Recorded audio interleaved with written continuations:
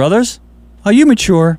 Hi, I'm Jay Cookingham, founder of Strategic Fathering Ministries, when a man up moment. This quote from C.S. Lewis gives you insight to how I think about maturity. When I was 10, I read fairy tales in secret and would have been ashamed if I had been found doing so. Now that I'm 50, I read them openly. When I became a man, I put away childish things, including the fear of childlikeness and the desire to be very grown up. I think maturity is nothing more than just understanding the need to be free, as the Father defines freedom. His definition involves coming to Him in childlike faith and surrendering my heart. See, free people not only live freely, but they encourage others to be free. And that's the impact that I desire to make.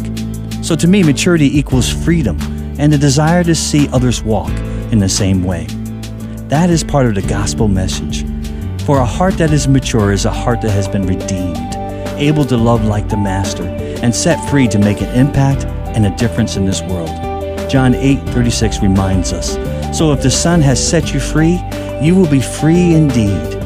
Mature hearts live out the gospel message with freedom and the boldness of childlike faith, fully enjoying the life that Christ has given to us. God bless you, and we'll see you next time. Meanwhile, please visit strategicfathering.com to listen to some more Man Up Moments.